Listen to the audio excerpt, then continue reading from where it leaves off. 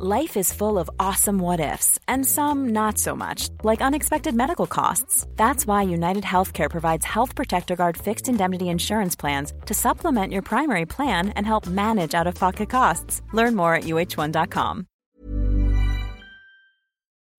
It's a brand new year, and what better time to get going with that online store you've been thinking of? Those "I was there when Arsenal actually scored a goal" t-shirts would fly off the shelves right now. And to get yourself up and running, you need Shopify.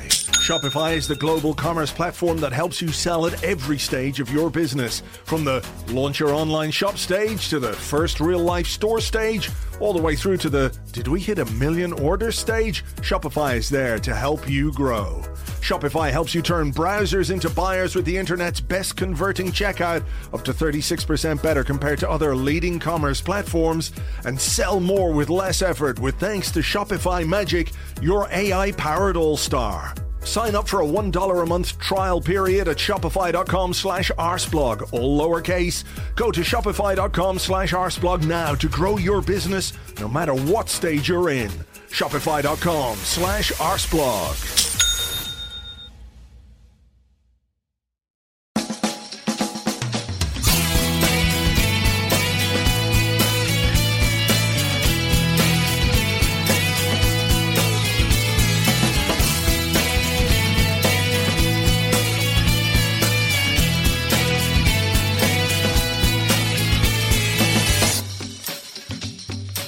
Hello and welcome to a brand new Arsblog Arscast right here on arsblog.com. How are you? Hope you're well. Are you ready for a brand new season? It is kicking off tomorrow as I record this. Friday night, away from home at Selhurst Park against Crystal Palace.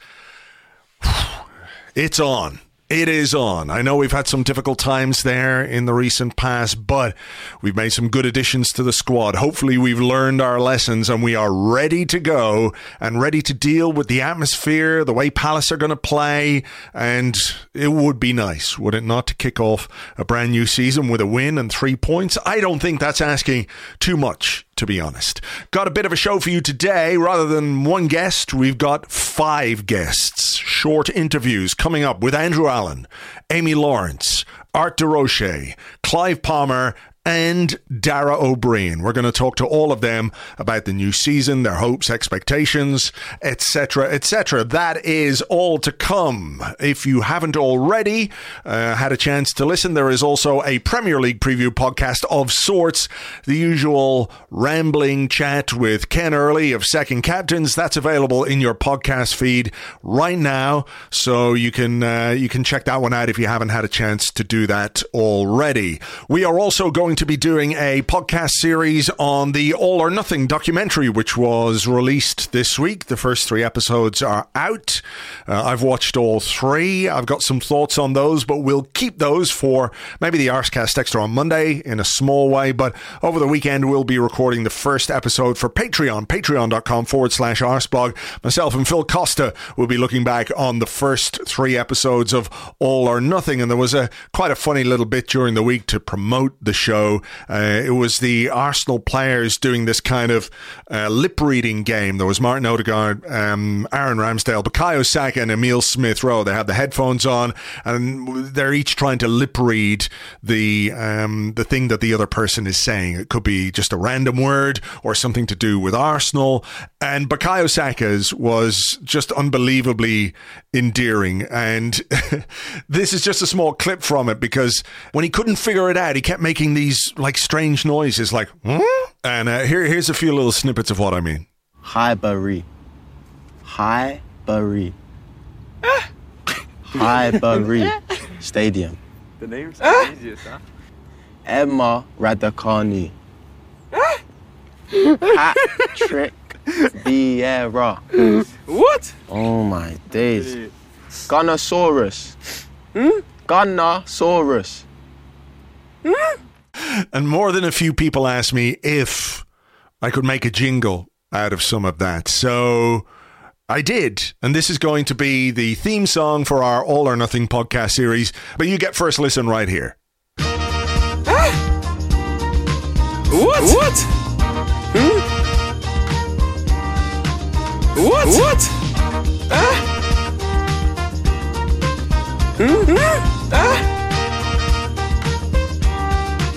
What?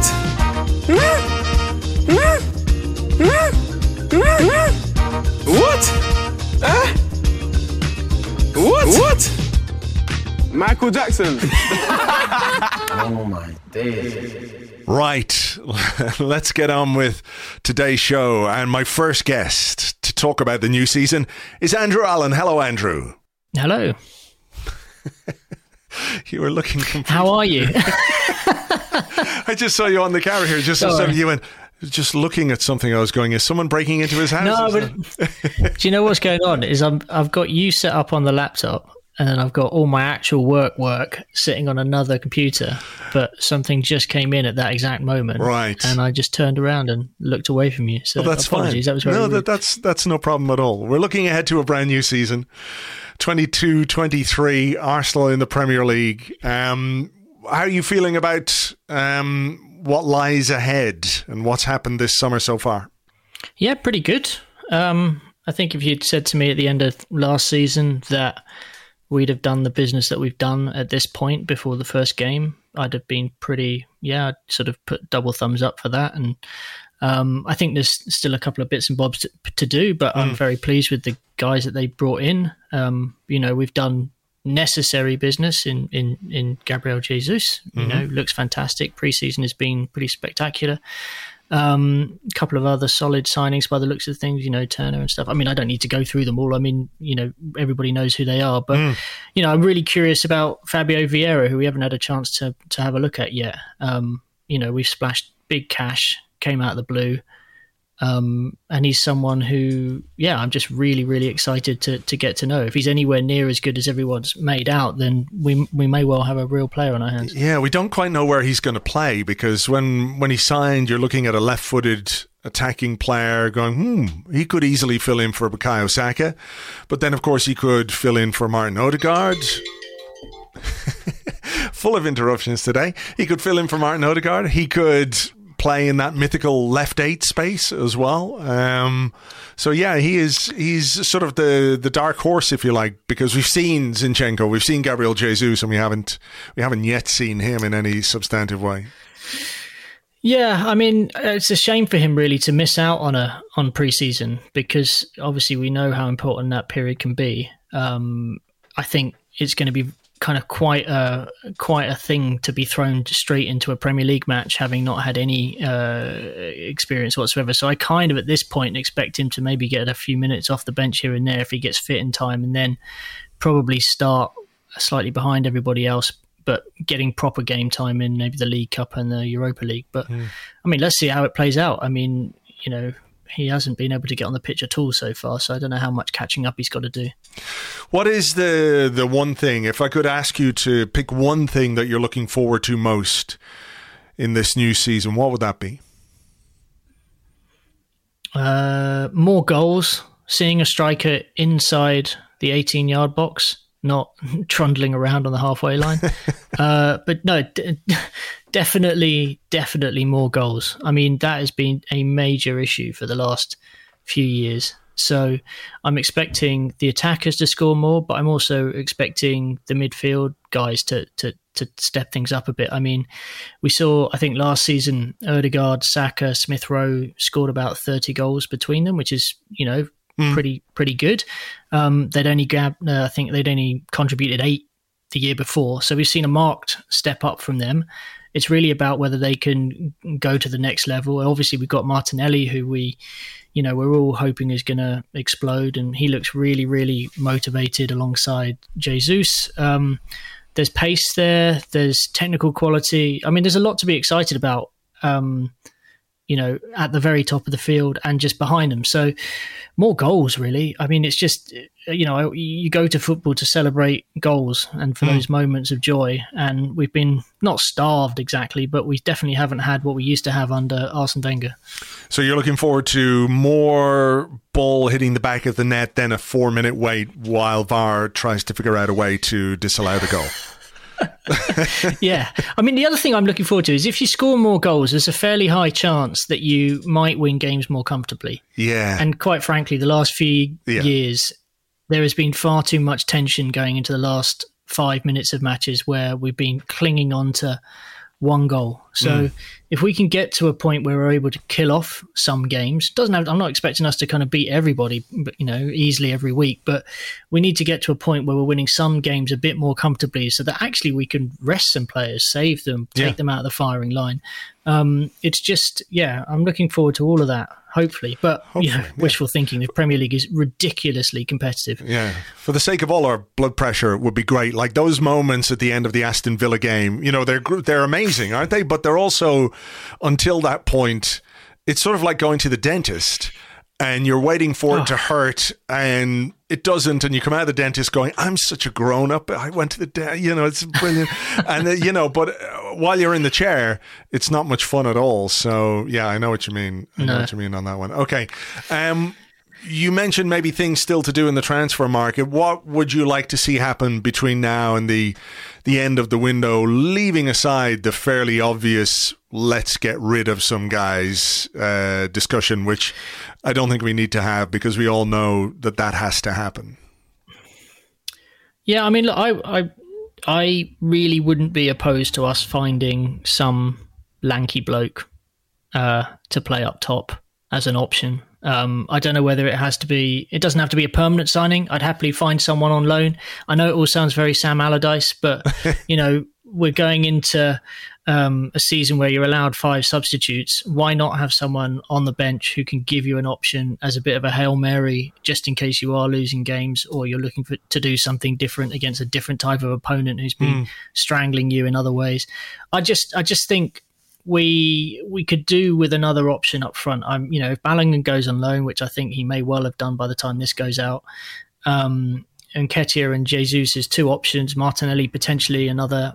Yes, we could start playing loads of midfielders up top, but I'm just thinking about a sort of plan B. It sounds very retro, but they're in fashion. Haaland, Diaz, Lewandowski, even AC Milan recently had Giroud and Ibrahimovic playing up top for them at times. So, big bastards are in fashion. So let's go get some. All right. A one. Yeah. Levels of handsome yet to be decided when it comes to the big guy up front. But yeah, no, I can see where you're coming from. And look, I know that there are going to be a range of answers here, depending on midfield, wide forward, that kind of stuff. But I do wonder, it's just one of those things in the back of my mind where is it just not quite enough to have 2 centre forwards, over the course of Premier League and Europa League season, which we hope, of course, is going to go the distance, or at least a long way into the knockout rounds. Let me ask you, who you think is going to be Arsenal's player of the season? Martin Odegaard. Ooh, I wasn't expecting that one. Yeah, I just feel like with the captaincy and with Jesus ahead of him, there's a real opportunity for him to kind of have an Ozil Fabregas season, one of those ones where he just sort of seems to take games by the scruff of the neck. He can create opportunities. I think we've seen enough for him to know that the quality is there. A lot of what he's done has been in the kind of pre-assist arena, but I genuinely expect him to start hitting those headline numbers this season. I just think he's a fabulous player to watch. I think he's growing in stature at Arsenal. He's got 18 months of the Premier League under his belt. I think he's just ripe to be an absolute star this year. And I'd like nothing more because, he just seems like a genuinely nice bloke as well. Yeah. If you are Martin Odegaard and you've now got Martinelli playing off Jesus with Saka, with Smith Rowe, maybe with Vieira somewhere in there as well, that's got to be fairly tantalizing stuff, to have a forward ahead of you who makes runs is, for a player with his kind of craft and his vision is going to be, I think, a step forward or something different for him anyway. Because he, in some ways might have been stymied a little bit by the centre forwards we had for a period last season. And I think the fact that we're going to have so many quality technical players on the pitch at any one time, you're hoping to cause opponents headaches all over the pitch. And I think that might give him a little bit of extra room, maybe to do what he does. I think maybe we saw last year he suffered in the final weeks of the season when the Xhaka Partey combo wasn't together. So he does need a bit of solidity behind him, because I think, they're the ones who look for him with the pass. So yeah, we'll see how things go on that front. But I genuinely think that he's got the technical quality, and I think being given the armband at 23 when you've only been in a club for 18 months is a huge call by Arteta. I think it's the right call. I think he's a guy who looks super settled at Arsenal, really low fuss. He's not the type of guy who's looking to make headlines. In some respects, he's a little boring, but I kind of respect that. I like that he's dry, he's straight, he's all about the game, right? It's not about anything else. He's all about the game. All right, finally, the Europa League, any cup competition you're in, you want to win it. And, I would like to see Arsenal go far. But I think how we perform in the Premier League is how people are going to judge the season. Like, to be fair, we could finish 5th again or 6th and win the Europa League, and one thing will offset the other, of course, because we get Champions League football and win a European trophy, and what fun that would be. But when it comes to the Premier League, what are your expectations for the season ahead? Where do you think it's realistic for Arsenal fans to draw a line on what would be considered a good season and maybe not such a good season? I think if you can get 3rd, that's basically the best of the rest.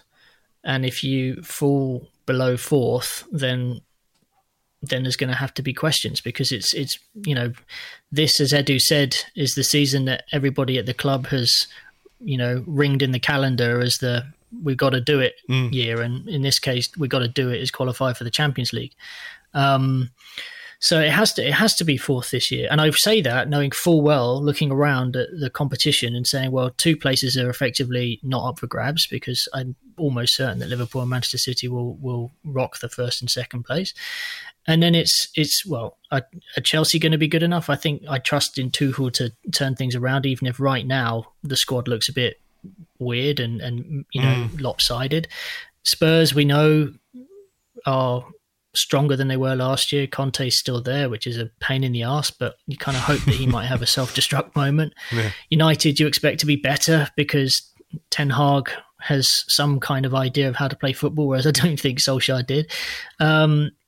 It's going to be incredible. I think there'll be points taken off people all over the place by other clubs as well. Newcastle, West Ham. I think Leicester has still got something in the tank. So it's going to be super tense. But we have to be shooting for 4th. And actually, if we can keep players fit, I think it's realistic. I actually genuinely think it's realistic, because we've got more goals in the team. We've strengthened at the back with Saliba and Zinchenko. I think across the board, all of the players and the fact that they are more attuned to Arteta's playing philosophy, that all stands us in good stead.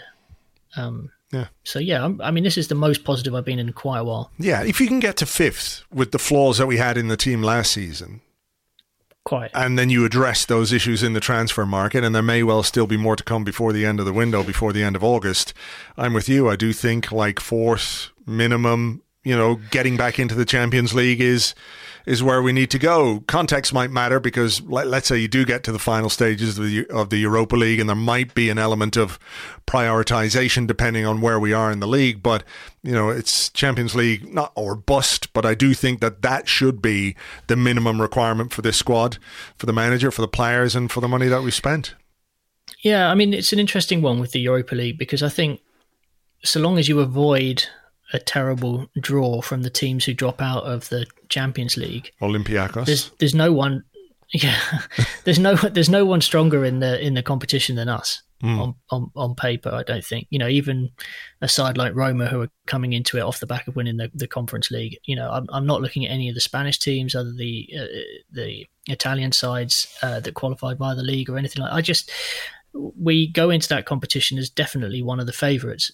Now, I don't know who's going to drop out of the Champions League, but we know that there's a threat there, and we've lost to a team who's done that before in Atletico Madrid. So, But it's definitely a chance. Better chance of winning that than we have of winning the League Cup or the FA Cup, to be honest, these days, because, there's far more strength on the domestic scene. All right. Well, look, we will obviously see how it all plays out. We'll keep fingers crossed. Hope those optimistic sensations are played out across the season. Andrew, we'll leave it there for now. Thank you very much. See you later.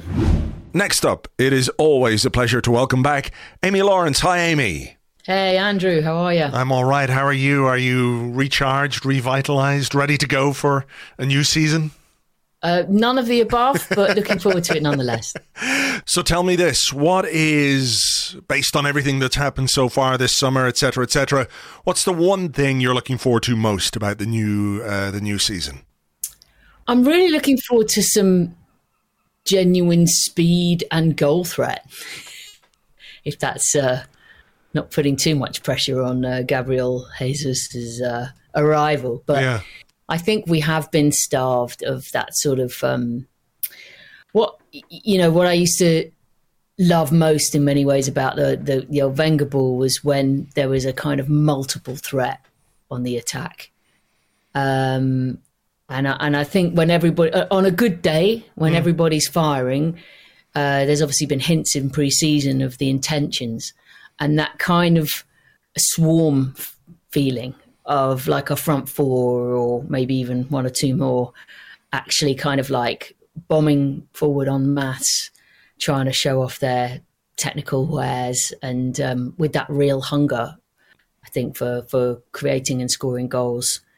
One of the kind of side issues, if you like, of the aspirations with Jesus is not just what he brings as an individual for himself, but what he brings to everyone else. And what more can you get from those around him if they've got a kind of a real dynamo, and just that little tiny bit of kind of first-hand pre-season action at the Emirates, not having been in America or whatever, the first sort of eyeballs sight as such that I had of Jesus and his impact was in the Emirates Cup. And there was just this little moment where, slightly, not as a player, but in terms of just that kind of slightly dervish-like dynamism of what Alexis Sanchez could bring. That sort of high-energy, like relentlessness. And in a way, Arsenal haven't really had that since Alexis. Yeah. In the same way. And it's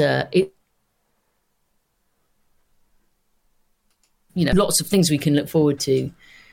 Just that sort of heightened excitement factor in attack. Yeah. Hopefully will a bit more speed and zip about it all. Sure. And the signings we've made, obviously Gabriel Jesus, Alexander Zinchenko are the two most high profile ones. Fabio Vieira's come in as well. Do you see these signings as transformational is not maybe the right word. I think Jesus is just like for like as a swap, but what they bring in terms of technical quality, what they bring in terms of mentality, certainly the two who've come from Manchester City who, are not going to come and just let their standards slip. That's not the way they work, and I think we know Mikel Arteta would not let that happen anyway, but that sort of change in mentality, do you think that can transmit itself in particular to some of the players that we have the most hope for? When you think of Bukayo Saka, Gabriel Martinelli, Martin Odegaard, of course, new captain, Emile Smith-Rowe,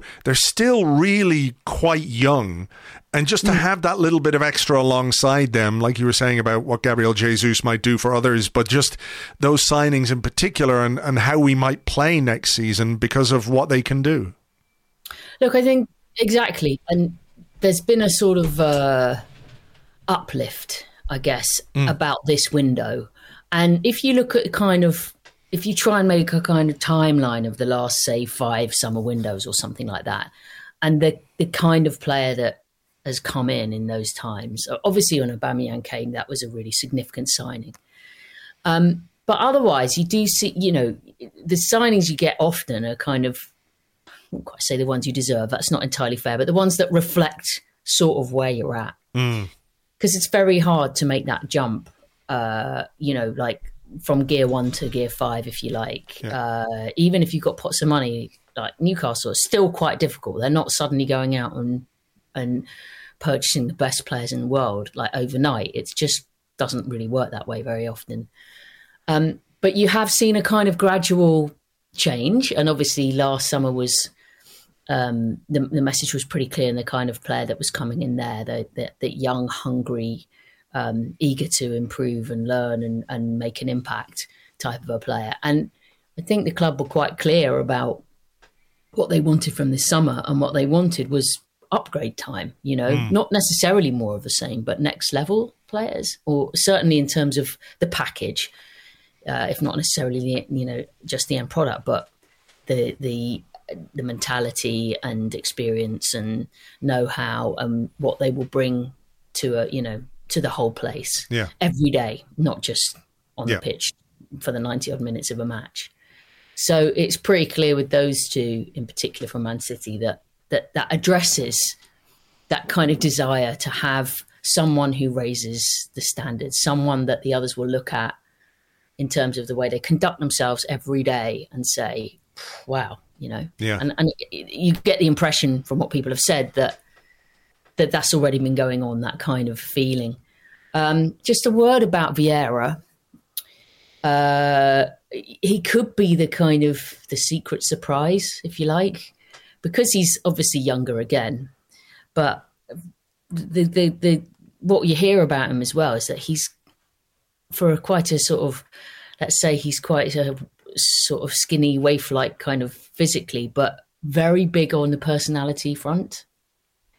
And has made an impact already then, even though he's young and he hasn't even played. Yeah.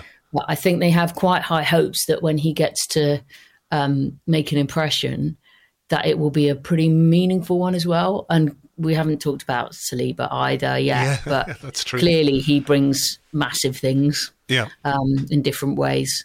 So, I think these are just all new types of influences on the group. Yeah.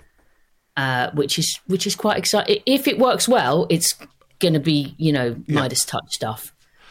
And if it's trickier than everybody hopes, then, just have to sit down and work it out. Yeah. Basically. I don't think you can fault the plan, I mean, the plan, the strategy is good. Right. So, for the first time, it's coherent and everything else. Probably still confusing Gary Neville, but that's neither here nor there. Look, the interesting thing as well just is that, very seldom does any club have a 100% record when it comes to transfers. Yeah. Liverpool and Man City are pretty close in recent years. They don't make that many mistakes. But, you can only look at Chelsea with Lukaku or Timo Werner, like even the top, clubs with all the money in the world, don't have a 100% success rate. And if you look at last season, the incomings were, everyone was like, what's happening here? And obviously some of them have been tremendous. But, one or two others didn't quite hit the jackpot yet. So of the ones that have come in, are they all going to be phenomenal successes? Well, that would be incredible. But the law of averages suggests that maybe one or two don't do quite what everyone hopes. If there was something else you'd like to see happen in the transfer market before the end of the window, and I'm talking here about an incoming deal because the outgoings, I think, are going to run until the end of the window, and there's some players who are difficult to move, as we know. But if there was one more thing that you would like to see happen, or even two more things that you would like to see happen? I'm glad you said two, because I was really torn there with one. Yeah. I think that the question of depth and alternatives at sort of centre mid and centre forward are, for me, if I had to choose one, I'm really struggling, because you can make a hugely convincing case for wanting to have a really brilliant, dominant central midfielder for if it's needed to have someone come in there and have an impact straight away and control games. And I think that there's a kind of surreal reliability almost on Gabriel Jesus before he's even kicked a ball competitively for Arsenal. But a lot of eggs in his basket. I'm already worried about him getting injured. And I think that it would do, given the, wanting to be competitive on, quite a few fronts this season, another, I think it's light centre forward wise to just have Jesus with Nketiah as the backup. I'd love to see another centre forward who you can, you've got 5 subs now, you can throw on, change things about, maybe has some different qualities, but could also fill in and be the main man, and have something about him, maybe physically as well. That'd be my dream. All right. Who would be your pick for player of the season?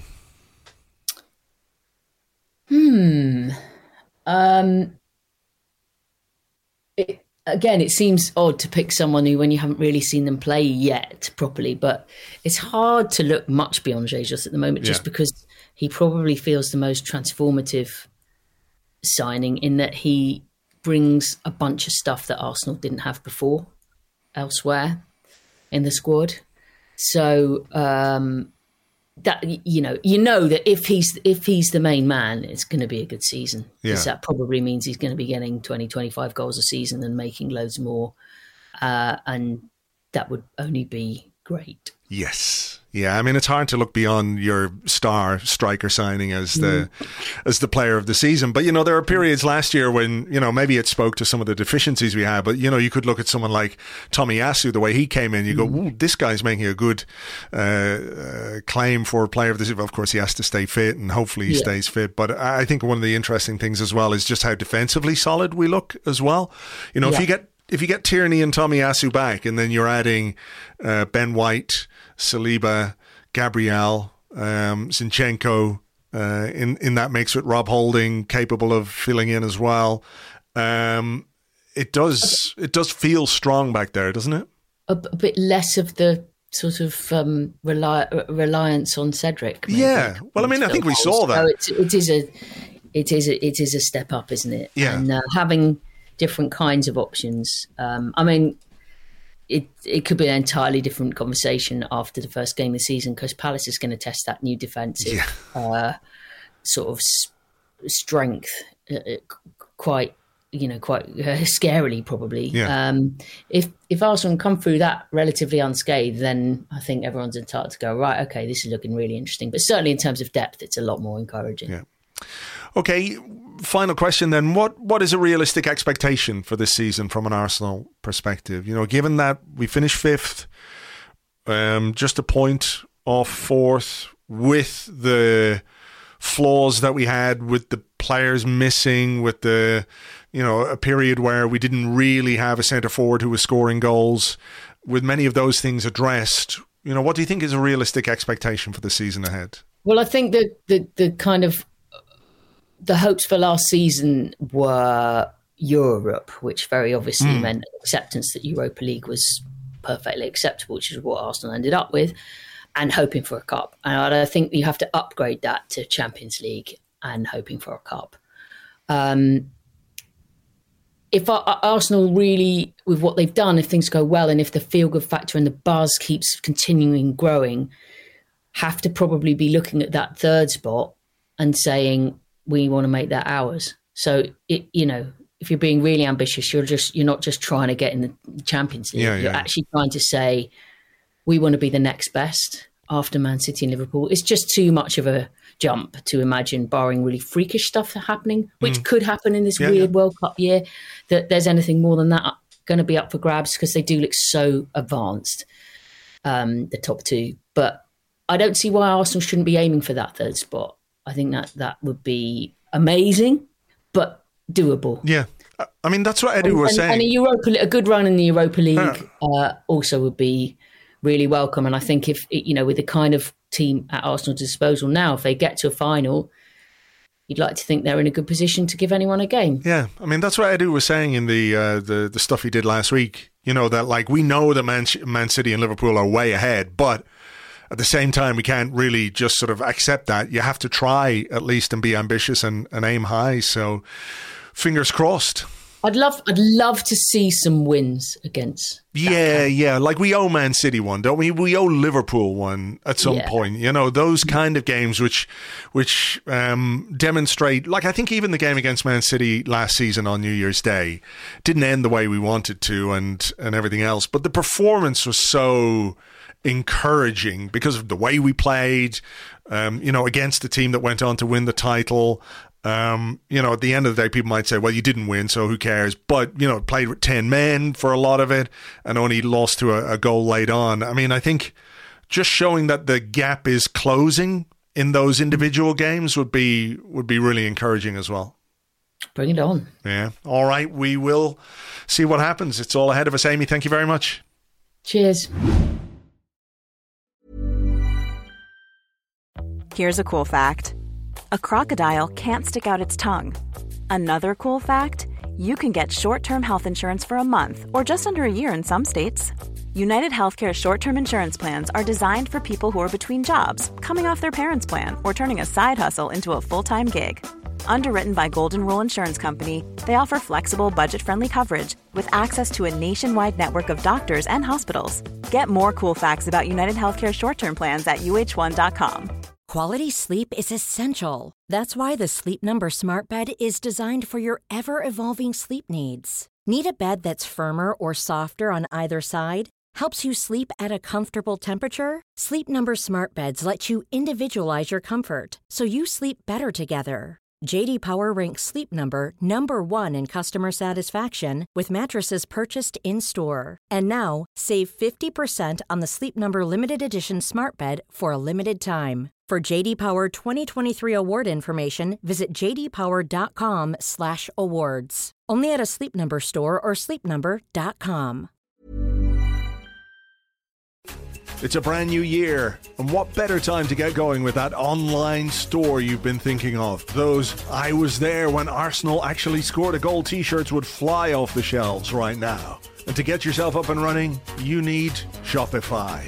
Shopify is the global commerce platform that helps you sell at every stage of your business. From the launch your online shop stage to the first real-life store stage, all the way through to the did we hit 1 million orders stage? Shopify is there to help you grow. Shopify helps you turn browsers into buyers with the internet's best converting checkout, up to 36% better compared to other leading commerce platforms, and sell more with less effort with thanks to Shopify Magic, your AI-powered all-star. Sign up for a $1 a month trial period at shopify.com/arsblog, all lowercase. Go to shopify.com/arsblog now to grow your business no matter what stage you're in. Shopify.com/arsblog. All right, with me now from The Athletic, it's Art DeRoche. Hi, Art. Hi, Andrew. Thanks for having me again. Hope everyone that's listening is doing well too. So, let's get into it. Let's get into it. How's your summer been? Are you ready to go again? The madness is upon us once more. Yeah, I was actually just thinking today. I'm not sure how much more of summer I can take. I just want, you know, when you get into that period where you're just a few days away, you just want it to get over with. I'm in that kind of zone now. I just want the season to start and the actual football to get here. So, I'm ready for the new season, I think. I'm looking forward to that bit where I go, holy shit, like there's only 10 games left? What the fuck? And you're like, it only felt like it kicked off yesterday. But look, that's down the road a little bit. So look, let me ask you this question first. What are you looking forward to most about the new season from an Arsenal perspective? I think just a team that looks slightly different than they did last year. Obviously, everybody knows kind of the work that was put into place in terms of style of play, but it's also very clear where improvements were needed. And I think throughout pre-season, everybody's been very impressed by Gabriel Jesus. And I think just him giving Arsenal a very different type of solution, I guess you'd call it, up top. Someone who's actually able to run both with and without the ball. I'd like to just see how that looks in actual games, in Premier League games, and how players also respond off the back of that. I guess that is what I'm looking forward to most, how he actually changes Arsenal in the Premier League. Yeah, it's been so interesting to listen to, and we heard about Gabriel Jesus being described as the best pressing forward in the world, and Pep Guardiola talking about him being the best forward defender that he's ever seen. I mean, do you envisage, and I'm sure many people do, but like slight tactical shifts in the way that Arsenal play next season because they have a player in that key position to do something different that, to be fair, we haven't had as a football club for a long time. We've had good forwards, but nobody of that kind of profile. Yeah, I think the main thing, and I've kind of banged on about it all summer, is just having variation across the pitch. You saw it last year with Smith Rowe and Martinelli on the left, where I think, last year that was probably the only area on the pitch Arsenal had proper competition and different types of profiles to attack certain games with. Whereas going into this season, you've got Jesus and then Nketiah up front, who are a little bit different in the way they approach things. And I think, yes, you can play either or as a one player or a lone striker up top, but you could possibly play them together as well. And I think having players who are not just in one box where you say, okay, I know exactly how this guy's going to play. Yeah, I think it just opens up a lot of doors, and I think that's true for Arsenal across the pitch now. So you look at left back as well, with Zinchenko as Tierney's competition, and then you look at centre back as well with William Saliba and Ben White, their situation now, and what that does for the whole dynamic of how the team sets up. And I think you're in a more interesting place than you were last year. I think most people would agree that the summer business has been pretty good so far. The important positions, most of the important positions have been filled. With Tavares going, we had to bring in a left back, a left back coming in allowed Tavares to leave, I should say. Gabriel Jesus, we needed a centre forward. Eddie Nketiah has stepped up and been, in inverted commas, promoted to that number 2 position. You mentioned William Saliba, he's back. We brought in Fabio Vieira. But is there, or are there things that you would still like to see Arsenal do from an incoming perspective before the end of the window? That's the key word, because before you said that, I was going to say I would like to see some outgoings. Yeah, I think we're just taking it as read that like these guys, they're just waiting around, waiting for someone to come and drive. They're standing inside of the road with their thumb out, waiting for someone to come and pick them up, and that's it. So really, I'm only interested in what more you want. How greedy are you for new players?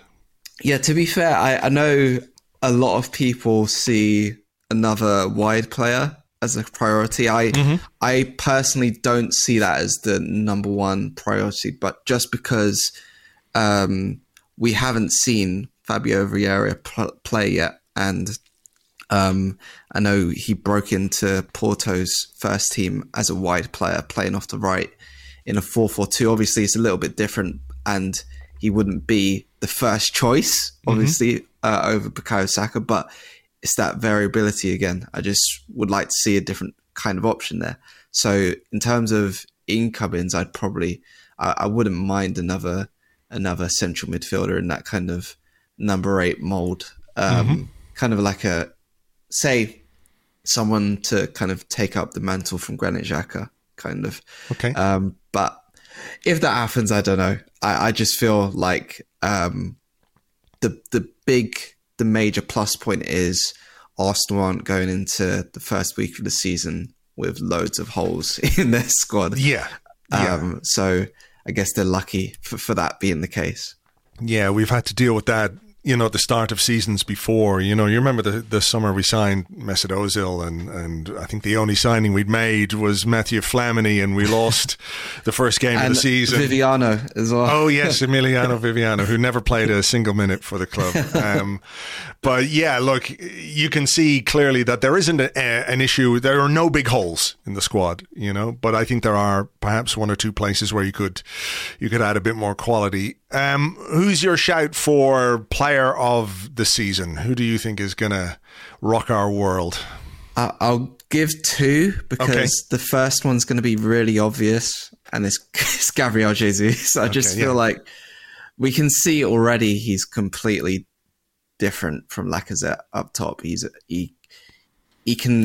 I think he can transform the way Arsenal play from a team who were very reliant on their wide players last year to a team who just have somebody up top that they can rely on. So he's my, I guess, obvious answer.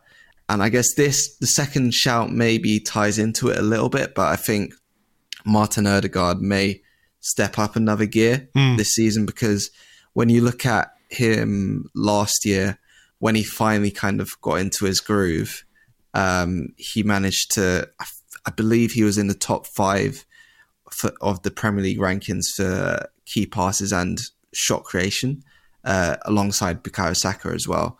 And I think just having someone who's more clinical around him, but also I guess that would probably breed a bit more confidence in himself.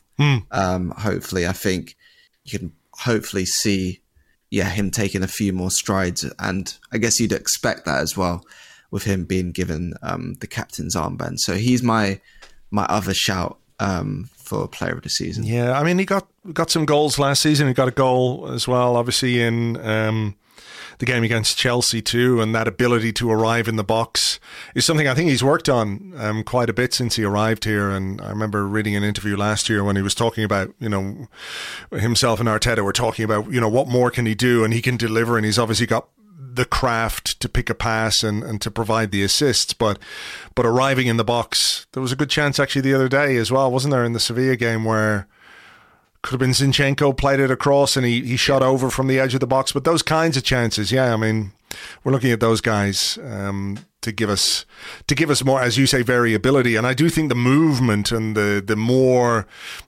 less static you are, the more difficult it is for defences to play against you, and therefore players like Odegaard might get more chances.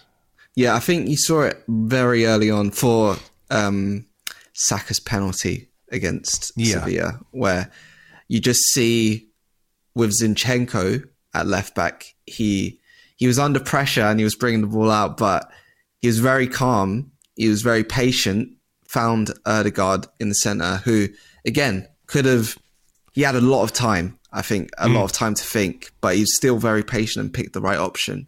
And I think when you see players of that technical level, who not only have the technique, but also the vision and execution, you just feel like, okay, you can see what's happening, but now you've just got to have, a bit more, I guess, movement going forward. So, because there was improvements made last year in terms of creativity, especially in those central areas. I think Saka and Odegaard in particular, but you kind of want to see that off both sides and through the middle as well. So, sure. I'm quite interested to see how that goes, because, and I mention this quite a lot, but when you think of the early Emirates kind of days, you had wide players playing, or central players playing out wide all the time, and you couldn't predict where they were going to pop up on the pitch. So I just want to see that at some points during the season as well. Sure. All the number 10s playing in different positions. Exactly. I know where you're coming from. All right. Finally, what are the expectations that you have for the season, and what would you say is a realistic expectation for Arsenal going into this new campaign? I think to both of those questions, it's top 4. And I don't think anyone would see that as unrealistic, considering if you look at what happened last season, 2 points off 4th. I know teams have strengthened, as have Arsenal, but I just feel like there is now at least a base level of quality that wasn't there last year. And I feel like the expectation going into this season should be to break into that top 4. I don't feel like it's too much of an ask, and that's where I'd kind of set my expectation. I don't think there's too much to add, to be fair. What about the Europa League in tandem with that? I mean, is does that concern you? You know, if you go deep into the Europa League and let's say you're in a scrap for the top 4, I suppose some will say you might have to prioritise one over the other, or, you know, depending on what lies ahead. But I mean, is it realistic for Arsenal to compete for the top 4, to end up in the top 4 and go deep into the Europa League? I won't lie, I haven't thought that far ahead in terms of the Europa League. I think see how you go in the groups, see how the draw is, and then go from there, because I just feel like thinking that far ahead for Europa League, I just can't do it. I just don't have the energy to do it. But realistically, I do feel like at least semi-final should be the aim for Europa League. And then, you take it from there. But in all honesty, I haven't thought about the Europa League too much. Okay, you're just going to cross that bridge when you come to it. Is that Yeah. Okay, fair enough. Well, hopefully we get across that bridge and the Premier League bridge as well. Great to talk to you, Art. We'll do it again, hopefully during the season. Thanks very much. Cheers. Thank you very much. All right, with me now on the Arscast from the Arsenal Vision podcast and beyond, it's Clive Palmer. Hello, Clive. Hello, beyond. I and like beyond, that. yeah, like space, maybe. I don't know. Captain Clive of the Starship Arsenal. How are you? How are you shaping up for the new season? Are you looking forward to this? Oh, absolutely. Yeah, Andrew, you know me. I get excited about anything. We can play the game over the local park. Yeah. And I'm going in over the top. but yeah, let's be honest, right? The preseason has been quite interesting, hasn't it? You know, I'm not somebody that ignores preseason. I always overreact in preseason. But this preseason, I've been worse than ever. But I honestly feel I'm not alone. I honestly feel there are people thinking, hold on a minute, there's some different things here. Yeah. And there are lots of different things happening on the pitch if you're looking. Right? Yeah. So what is the one thing you're looking forward to most about this season? The many things that you're excited about. If there's one thing in particular, what would it be? The maturing of the team. Right, so we all knew what was happening last year. We all knew the plan, apart from one prominent person on Sky Sports. We all knew the plan, and we all knew that we're doing quite well, but there's a worry we could derail because we're quite young, we're extremely young. And so looking at the maturing of the team, so emotionally and physically, Andrew, you know, I went to the game at the weekend and I saw a physical development in a number of players. And I thought, okay, this is really interesting. Who are those players? Do you mind me asking? Who did you spot? I tell you what, Granit Xhaka looks amazing, honestly. And we underestimate his physical shape. We always see his things he can't do. Odegaard, different. Saka, different.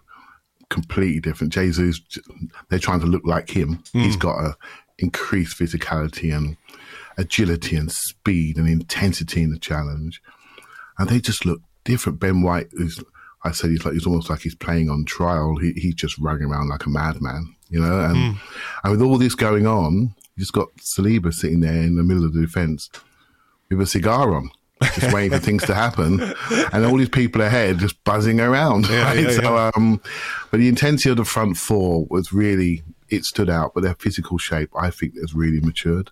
And that's what really stood out to me. All right. Between now and the end of the window, leaving aside the obvious, we've got to get rid of some players, what else would you like to see Arsenal do from an incoming perspective? See, I may be in the minority here because I feel we can develop and move into centre midfield. So there's we don't really know what Vieira is yet. Some people may do, but I don't. I will soon know when I see him in the shirt and the shorts and see how he deals with the intensity of the league to find out his best position. Right. So I look at centre midfield. I think, you know what? If we had to, we could bring Odegaard back. If we had to, we could bring Saka back in there. The way we're playing now, we've got options, with the inverted fullbacks. So if we had to, we could bring Smith Rowe back in there, So I'm less worried about centre midfield. We've got Sambi as well. We've committed to El Neni, whether you like it or not. And so I'm thinking, okay, I think we're okay there. But where I am worried, Andrew, I think we've got 4 forwards that are sprinting, intense, hard-working, pressing, aggressive forwards in Eddie, Saka, Martinelli, and Jesus. And if one of them was to be out, I think we'd feel a little bit worried that we can't maintain the dynamics that those four offer, right? And within that, not everyone's convinced about Eddie's level. He's convincing more and more people. So if I look at sustainability of how we play with the same dynamics, I think we need another sprinting wing forward that can play like them. So it's 5-for-3 positions. And I'd repurpose Smith Rowe into the midfield. And I'd make sure we have that real intensity and aggression. Otherwise, I think if we do make changes in the forward area, we're then playing a different game. You know, if we bring Smith Rowe into that, I'm not sure the Smith Rowe and Martinelli thing is going to work for much longer. I think they're just different players in a different way. So we will mature how we play. There'll be another day when we don't want those forwards. But for me, having 5-for-3 forwards is what I'm looking for, really. Right. Okay, it's interesting, because we've had various answers to this particular question, and some people are looking for another centre forward. I would be more inclined to go with what you said, another wide forward, or certainly a forward that would, if you need to provide cover for the central position, because, a little bit of a worry with only 2 players for that central position over the course of the season. But, we know Gabriel Jesus can play wide if he needs to. I don't think we are going to want him to as much as he did at Manchester City, but I would like another forward player. I just think another goal threat, another 5 to 7 to 8 assists in the team, just someone to give you that extra dynamic, particularly with the 5 subs this season, where you really can make an impact from the bench. And I think what'll be really interesting about this season is the manager who masters the 5 subs, whether that's just simply down to having more quality players, but who can in the final 20 minutes of games really figure out how to either turn the screw or turn a game around, is going to be closest to those 2 teams that everyone's looking to catch in Man City and Liverpool. Yeah, I totally agree. I think having a sustained presence, and I'll tell you why I feel like this, because we've all fallen in love with Gabriel Jesus, haven't we? And so as far as in our minds, he's playing every minute of every game, and he's never going to get tired, and he's never going to get injured. So we're okay. We're absolutely fine. So the way my brain works, I think, okay, just say he has a knock on the knee and he misses 2 weeks. Do we have the same presence and authority in the top end of the pitch? And if we have to make a change from the bench, have we still got that? And I don't think we would have that. I still think we're relying on a maturing Saka and Martinelli. And we are still getting comfortable with Eddie, and I think he'll do fine for an hour in any game, but needs to be somebody else. And that's what I feel. When you have those attacking options, I don't want to sound like a superb analyst here, but goals change games, don't they? Goals dictate the story of the game. We are sitting here going to play Thursday night football because the team that finished 4th have a couple of goal scorers up top, and I don't think they're any better than us. No way, But on days, they've got guys who can just score the half chance. And I think over the pre-season, we've seen Jesus score chances that we couldn't even imagine scoring last year. Yeah, true. The half chance taker, the goal out of nowhere. We're just standing there clapping, going, okay, that was good. We forgot what this feels like. Yeah. So where did that come from? Yeah. Where did that come from? Where did he come from? He's moving around. Yeah.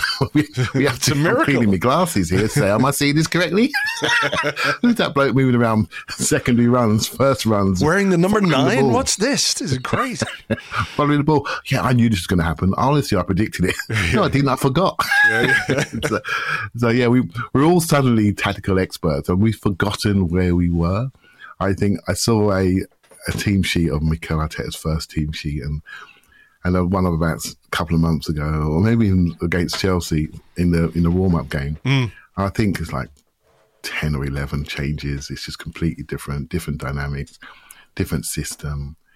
And I often feel, I giggle to myself as we all talk about it, but the person who's taught us all about this has been the manager, because he's built this team with such specifics that we all now speak to it so well and so clearly. Whereas a year ago now, we just lost to Chelsea in the warm-up game. And I'm sure I was looking at Callum Chambers and Kalashnik and wondering which one of them is going to start in the first league game of the season. And that's how quickly it can change. Yeah. You know? Yeah. And it has changed massively. Yeah. It really has. How much do you think, just before we get on to the next question, how much do you think the World Cup is going to affect the season? Like, is it, everyone looks at Liverpool, everyone looks at Man City, and we know there's a big gap between them and everybody else. And that's the gap that we're trying to close, and United are trying to close, and West Ham are trying to close, and that other lot whose name I won't mention, they're trying to close that gap. But is it possible that this season could be a bit helter-skelter because, nobody's ever done this before? There hasn't been an international tournament in the middle of a domestic league season. The build-up, the pre-games, the post-World Cup hangover.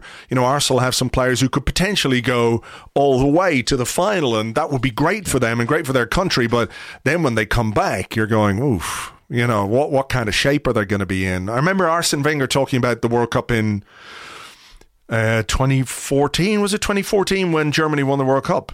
Yeah, that's right. And he talked about the impact it had on players like Per Mertesacker, like Mesut Ozil, who went all the way, who won this tournament, and then kind of suffered a little bit of I don't know if it was anticlimactic going into a new season. And this was they had their holidays, they came back, they're starting a new season, but it had an impact on them, according to Arsene Wenger. So how is that going to play out during a season? Really interesting. Well, firstly, that other lot, if you listen to the pre-season rhetoric, I've already closed the gap with Man City. Oh, have they? I haven't been paying any attention. Yeah, they're going to win the league, obviously, and they've got Conte in there, and it's just a foregone conclusion. Right. And secondly, I think what it does, the World Cup, what it does to me and what I think Arteta's focusing on is he's making sure he starts well. I think the first phase of the season is really important. How we accumulate points at this time is absolutely critical. Every point means more than it normally does because we are genuinely going into the land of the unknown. We have never done this before with a Winter World Cup. We don't actually know how people are going to react. We've got no idea. We can guess. Let's be honest, the last April's international break derailed our whole season. We lost Kieran Tierney thereafter. We lost Thomas Partey, who came back for the Palace game and shouldn't have played. Really, and we lost him thereafter. We lost momentum during that period, and players became tired, and I think it was a critical moment in the season. So, for me, do your business, make sure you prepare properly, which we seem to have done, accumulate points, and sit yourself at the top end of the table, and then hopefully your positioning will drive your motivation for the second half of the season. Yeah. So I think the first game might be Boxing Day or something like that. So you come straight back into the Christmas period. So again, we all sort of know our first 11 at the moment, but my brain always goes to the 11 below the 11. And maybe this year it's going to be the ones who are not travelling and how we look after them because they're going to have a significant role to play over Christmas, in my opinion. It will be fascinating to see how that plays out and how it impacts, all the teams, but clearly the teams with the most players at the World Cup are the ones that are going to have to deal with more than, your bottom half of the table teams who are going to have 4 or 6 weeks off, if you like, to recharge their batteries. And I think there'll be a lot of, behind closed doors friendlies and those kinds of things going on to keep people in shape. Who is your pick for player of the season? Well, I'm going to be unique and different, and I'm going to go for I'm going to go for Jesus. Oh, really? Yeah, I'm sorry to. I'm going to go for Jesus, but without even explaining it, I don't really need to. But there are a couple others which I feel could break out, who my eyes are on. And the difference in Martinelli since Jesus has come is significant. It really is, mate. It really is significant. And for the first time at the weekend, I've always felt we played almost like a 4-diamond-2, with Lacazette pushing in, overloading midfield, and having two young kids on the outside. They're the 4-diamond-2 with not a lot of central threat, a lot of passing moves to get us into the box. At the weekend, I felt we had 3 forwards. They looked narrower. They rotated a lot more. We had 3 forwards. And that opens up so much more options, more goal-scoring threat. the team seemed to be cradled a little bit more by the fullbacks and supported rather than wrapped around, all the way around, which left holes. So those three could just move and go where they liked. And it was an interesting evolution of our tactics, mate. It really was. And now I'm looking at them completely different, not as two wingers and a false nine. I'm looking at them as 3-4s that move about and go and get goals. And it really stood out to me. It really did.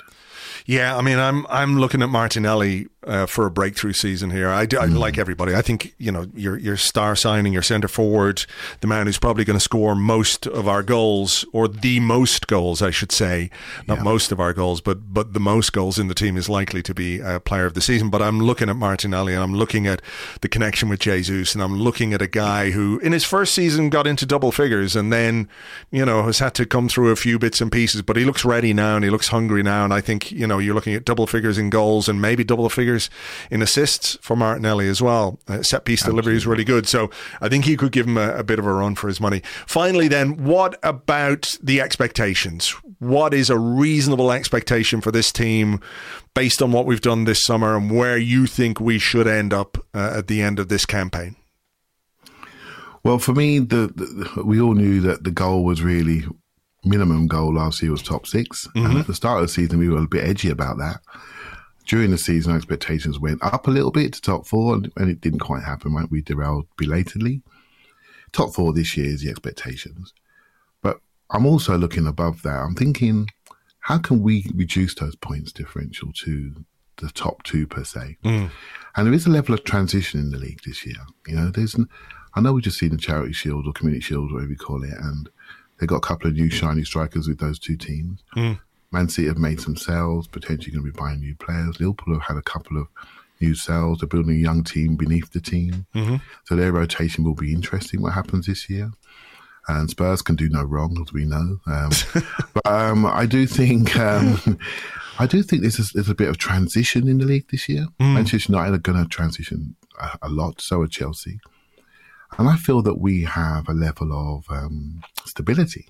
Stability around the club, stability in how we play, restating how we play. And I think it's those fundamentals are in the group now. So I think I'll be really interested to see where we go. For me, it's the points. I think it was 69 points last year. I think can we get to mid to late 70s and see where that takes us? It literally is that. It's a points per game thing without wishing to sound like Scott. It's a points per game thing, and I want to see us go up the league that way and maybe compete a little bit better against the top 2 home and away. I think there's opportunities there.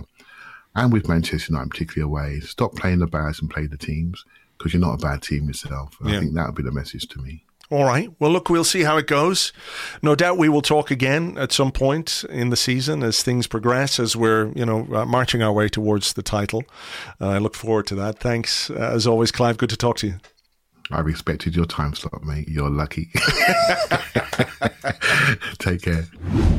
Okay, my final guest on the Arsecast this week, looking ahead to the new season. Delighted to welcome back. It's been a while since we've spoken to Dara Ó Briain. Hi, Dara.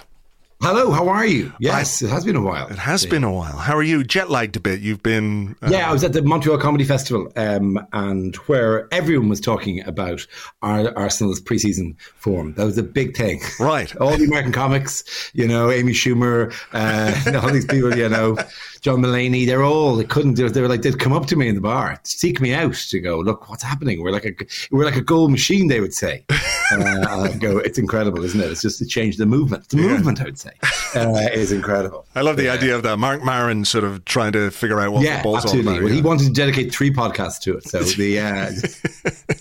he bumped Barack Obama in order to just discuss where's Smith Rowe going to get back in, he says. That's the key.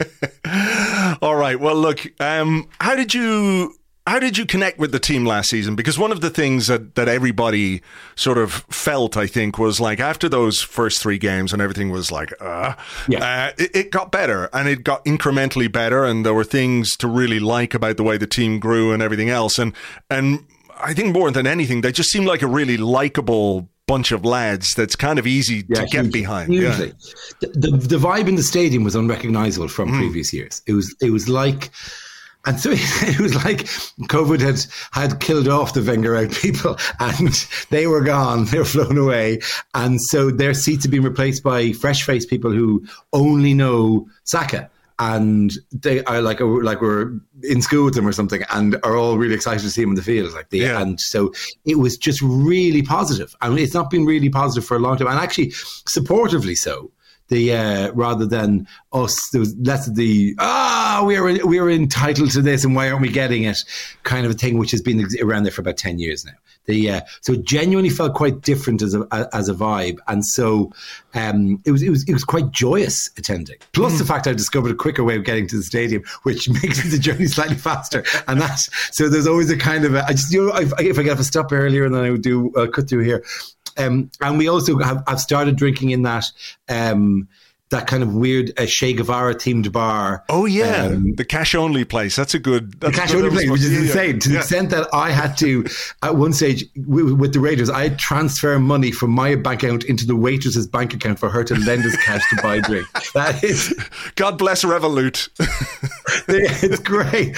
So we kept going there, like, and this old revolutionary man in a tiny hat, like whatever, would greet us, and so the vibe was. Even though the last three games, that was all kind of disappointing, all that, but fifth from eighth, and much more than we were expecting, and the kids are great. So it's like it's upbeat and fun, it's actually enjoyable to watch. But it does feel we have just stopped demanding that they be invincible, sure, and specifically the Invincibles, and can just enjoy this for what this is. Yeah, it is a rebuild, and clearly it's being done with some strategy. We're going places, we're recruiting smartly, and everything else. So when you think ahead to the new season, what are you looking forward to most? I suppose, look, I'm looking forward to the attack. I'm looking forward to seeing how those 4, 5, 6, if we include Vieira. I'm looking forward to singing the Vieira song because he comes from Portugal. I mean, it's too handy. It fits too nicely as a thing, and he's going to be astonished when he runs out. Like, he's injured at the moment, so it's going to be 5 weeks before he gets out or whatever, and he'll run out for 15 minutes in a Carling Cup match, and 60,000 people start singing a song dedicated to him. I mean, somebody must have told him that you go like that, so he doesn't walk out and go, "Oh my God!" I remember once there was a very funny text or tweet that somebody sent who said, "Look, thanks to the Lansdowne Road crowd for the incredible ovation you gave me as I ran on today. It was really appreciated." And it was meant as a joke because he was the guy who came on for Brian O'Driscoll, legendary Irish rugby player, as he substituted for the very last match. So this guy came on as his replacement for 5 minutes, and we go, "Wow, guys, that's really great. I mean, I really appreciated the standing ovation when it came on." Yeah. You really love me. Yeah, it is an exciting attack, though, isn't it? And it is an exciting attack. I mean, it's the extent that I have my things. Smith Rowe is my favourite. I mean, don't me, I love them all. I love all my children equally. But Smith Rowe is an interesting because I feel he always does something. He always, and I know that he was off the pace slightly and injured in the second season, but he makes stuff happen, and you're kind of going, "Oh my God, hang on, how do we get?" They all make stuff happen. How do we fit all these people in?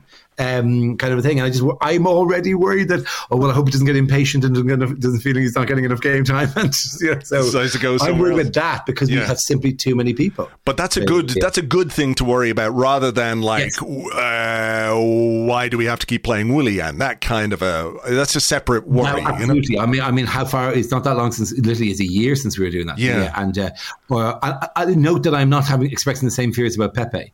That I'm going. I hope Pepe doesn't get disappointed on the sideline. I quite, something about his little things, and you can bring him on to bamboozle somebody in a match against, Huddersfield in the Carling Cup, and he'll be amazing. So, it's genuinely really, really. I mean, and I'm so glad that Eddie stepped up in the last few games as well, and got the run and started scoring goals, like whatever. So it's good. It's that we're tangibly better than we were at the end of last season, and that is so much better than we were at the end of the season before. So keep that trajectory going is basically what you're saying here. That's science, isn't it? It is. That is how ballistics work. So basically, we're just going to keep on and up. And at no stage ballistics has never seen, in the history of ballistics, we've never seen a trajectory tail off and come down again. That's not how cannonballs, rockets, anything like that work. Once you're headed, once you're going, you just keep going. It just keeps going straight up all the time. Up. I never heard the "what goes up must come down" saying. That's not a phrase. That's not a commonly said phrase. Not at all. Is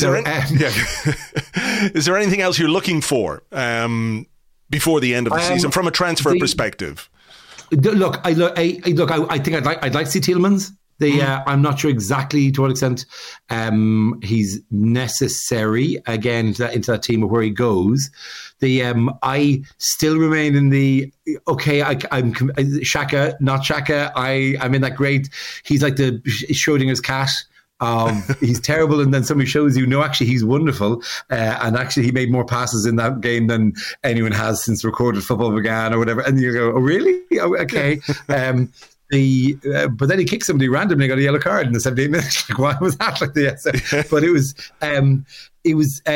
So I'm not entirely convinced by that thing. But the midfield possibly is a bit like whatever that we to make sure that we're holding our shape, because we were, God bless El Neni, if he's called on a lot. It looks solid, but there's the legs are there for a ceiling floor metaphor to be made somewhere, and I think so. Yeah, absolutely. It's grand. Salah seems very exciting from what I've gathered. Except that, obviously, I'm watching the highlights, and by its nature, there are no highlights of Salah, doing anything because. Yeah, he hasn't quite played yet. He's just he's a very imposing looking guy, though. He's 6'4", serious looking guy. Like you wouldn't mess with him. I don't think if you're a centre forward, you'd spend a lot of time winding him up. You know the way Ian Wright used to just sort of sledge people throughout the 90 minutes, and all those famous stories about him, rowing with Steve Bruce on the pitch and everything else. But Saliba, I don't think you'd go there, because he just looks like he'll crush you. Oh, excellent! I've wanted that for so long. That's so great. It's lovely. And Tavares is gone. Yes, Tavares a crazy, played like Luke Reinhardt, the dice man. That's how he used to play. He was like, "Will I run? Will I stay? 4? I'll run," and then would go for it whatever. There was no logic to the choices he was making, and sometimes they were an absolutely brilliant choice, and sometimes it was like, 6. I've got to pass the ball to Mo Salah. That's what the dice have told me to do, and I'm going to do that. Whatever. So him as a random number generator, are we expecting to get him back, or is that the quiet move out? I don't know. I mean, look, he with Zinchenko there now, with Kieran Tierney there, he's got his work cut out, and I think he's more of a wing back than a full back, really, and we play with full backs, so I just have some doubts. Is it the Abue thing? Is it like that? We're not sure. How far forward he should be, or.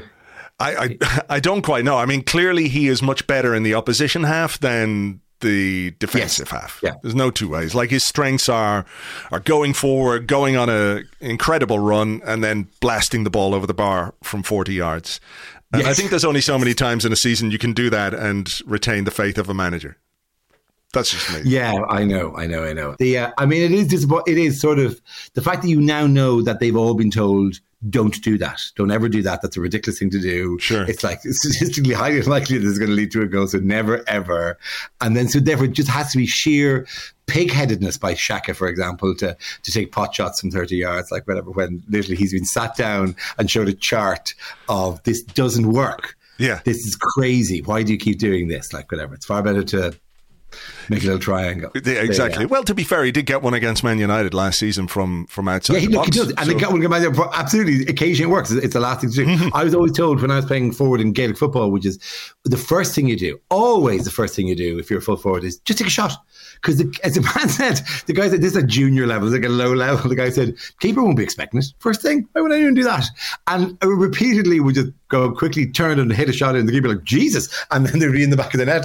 This is taking down to a very low level of athletic ability. But it was still, I thought it was a really interesting piece of psychology. Just immediately take a shot. Yeah. Because it's literally the last thing they expect you to do. And then never take a shot again. That's it. The surprise is gone. Once you do it once. The element of surprise. But no, look, I'm fucking Odegaard with the twinkle toes kind of stuff, whatever. Saka, obviously. Martinelli. I'd like to see Martinelli get in on more goals. I'd like to see, because he initially started and he seemed to be a great finisher, and he seems to be very dedicated. That arc of young players where they appear and do amazing things, and you go, oh my God, it could be anything, and then they got to knuckle down and learn. Yeah. you know, they'll learn the process and learn the shapes, whatever. And that's always a slightly boring bit of them. And the Twinkle the Star just disappears for a while. The Ox is a perfect example of that. Then we'd throw in the Ox initially. Yeah. And he was just racing with the ball all over the place, like whatever.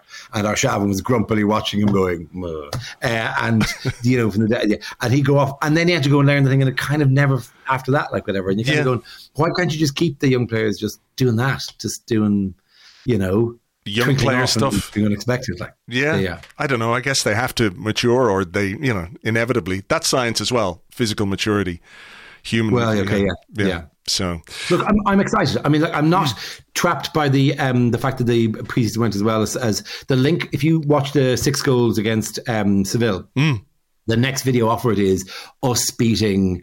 It was Marseille or Monaco 6-0 in the same match, with Lacazette playing for them. Lyon. Yeah. And us beating them 6-0 and it being amazing. And look, and Ramsey and us and all these things, like whatever. And we did nothing that year. Yeah. So let's not. Yeah, let's not get ahead of ourselves. Yeah. Yeah, exactly. Yeah. I mean, Crystal Palace will not be as excited by the shapes and movement, and will be a little bit more direct. So I suppose I'm in that. I bet I'm the 5th person in the road to say this, which is it was great, but I'm expecting a crash on Friday.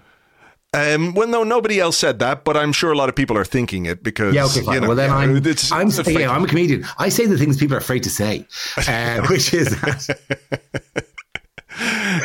You know, I work in an industry. I'm equal opportunities offender, and I'm ready to say the things that you're in your heart and nobody's brave enough to say, which is we might lose against Crystal Palace. We might lose 3-0 again against Crystal Palace. We don't have a great track record there, but you know, I'm hopeful that lessons might have been learned. Do not. No. Are you going to watch the All or Nothing?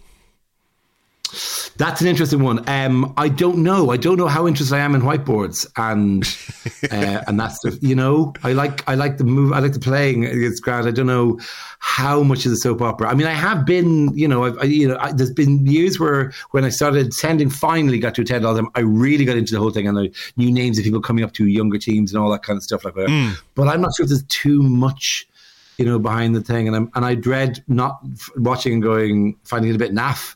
You know, because that culture can be a bit naff. Yeah, particularly as it is, it's sort of sculpted for the television audience as well, to an extent. And like what goes out is what the club is happy to go out and everything else. So I've watched a couple. And it's quite interesting. There's some interesting bits. There's some bits where you kind of go, ooh, but you know, that's just football. I think what we forget sometimes is that football and many of the people who work in football are kind of mental. You know, absolutely. Yeah. I mean, they've been living in a bubble for their entire lives, a totally weird existence. We find, like, over the years, when it comes to interviewing people or doing gigs in front of people or any kind of thing, footballers are among the weirder people because they haven't had a normal life, and they just exist in this strange thing. I did a League of Their Own recently, which was, and there's 3 comedians. Can we pause this for 1 second? Yeah. That's a delivery. Yeah, no problem. Delivery. Give me a second, all right? Give me a second. Yep. Dara O'Brien, doorbell music incoming.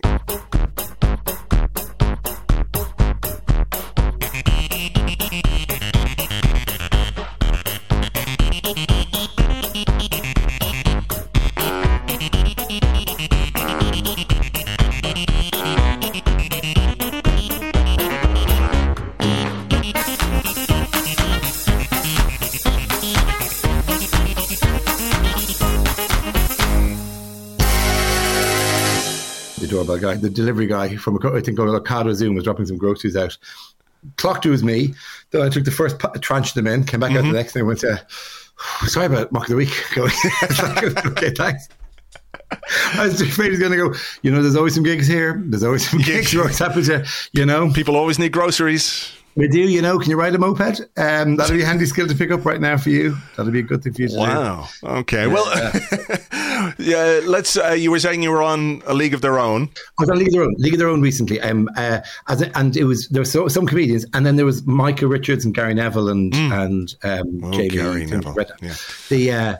And it was funny because about halfway through, I remember looking across at Catherine Ryan and going, shrugging and going, because we do comedian stuff, whatever, and the audience be going, no, I don't want to hear that. I want to hear the footballers do their thing. I want to hear the footballers do their little banter. They have their own universe of banter, and we were letting you set into their universe of banter. But actually, the joke on this show is the footballers slagging each other off, and that's what we want to see. And it's like, I remember saying to the producer, it's like, it's good. It's a very solid piece of entertainment, but there's one joke, which is footballers slagging each other off. And he goes, it absolutely is. And if you come in here thinking, I'm going to do some clever constructed, no, shut up. The footballers are allowed. And there's their own universe, their own like benign but very strange, unusual universe. So anytime I do gigs in front of them, I find myself going, why you don't exist in the same world as the rest of us.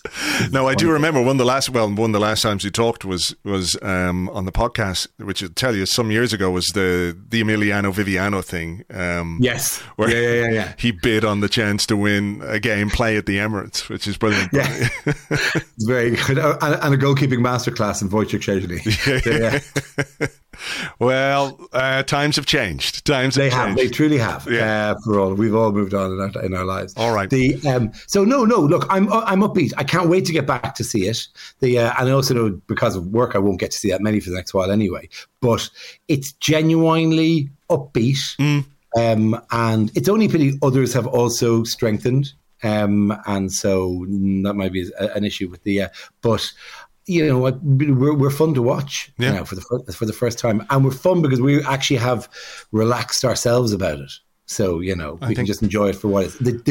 The decision in the transfer window at the start of last season to go, right, we're just buying 22-year-olds. Yeah. And we're building something new.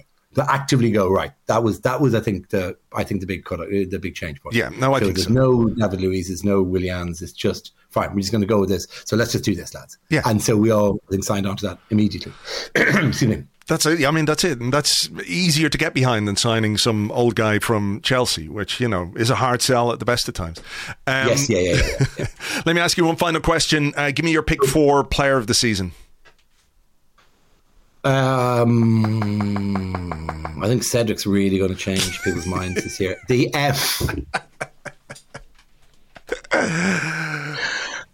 God, but he'll crack in a 25-yarder at some stage when everyone's ill, when COVID strikes again. Martinelli. Let's try Martinelli. Okay. Because he's done, he's learning the process, and I think, you know, obviously Saka, Jesus. Look, if he carries on this form, it would be ridiculous. But I think Martinelli's quietly going to, you know, not quietly. Martinelli's amazing. Yeah. I wish Klopp would stop going on about how amazing it is. It's really irritating every time he gets Liverpool. He goes, that guy Martinelli's amazing. Shut up. Yeah. Shut up. We know what you're doing. We know what you're doing. Yeah, Stop it. See what you're doing, Mr. Destabilizer. He's very happy here. Yeah. Let's wrap him in bubble wrap and leave him be like whatever. Yeah. So, Martinelli. Yeah, okay. That's a good one. Okay. Well, listen, brilliant to talk to you as always. Enjoy the new season. And hopefully we'll catch up soon. We will. Come on. I'm going to put my groceries away now. Thank you very much indeed to all of my guests. You can follow them on Twitter as follows. Andrew is at @AllenSport. Amy at AmyLawrence71. Art DeRoche is at Art DeRoche. Clive at ClivePAFC. And Dara is at Dara O'Brien. So that's it for this particular episode. We are playing Friday night. That means James and I will record an Arscast Extra for you on Sunday. It's too big of a gap between Friday and Monday, so we will do the Arscast Extra on Sunday, looking back on everything that happens at Selhurst Park on Friday night. If you want more, you can get it over on Patreon. We do a preview podcast for every Premier League game. We'll be doing them for the Europa League games as well. Myself and Lewis Ambrose will be looking ahead to the Palace game, and I'll be chatting to Dan from HLTCO, the Crystal Palace podcast, as well, to get some insight from their side of things before we play this game. Let's keep everything crossed so we get the season off to a good start. The kits are good, the squad is good, the fans are good, everyone's feeling okay, and let's hope that 3 points is the order of the day or the order of the evening when we play tomorrow night. For now, thank you very much as always for being here. Thank you for listening, and we will catch you on the next one. Cheers, bye-bye.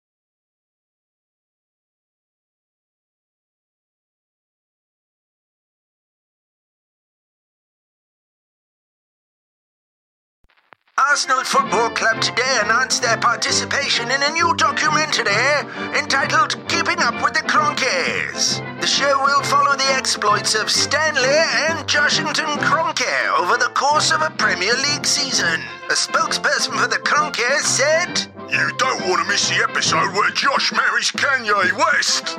The show will be available on Arsenal Player sometime in the next decade.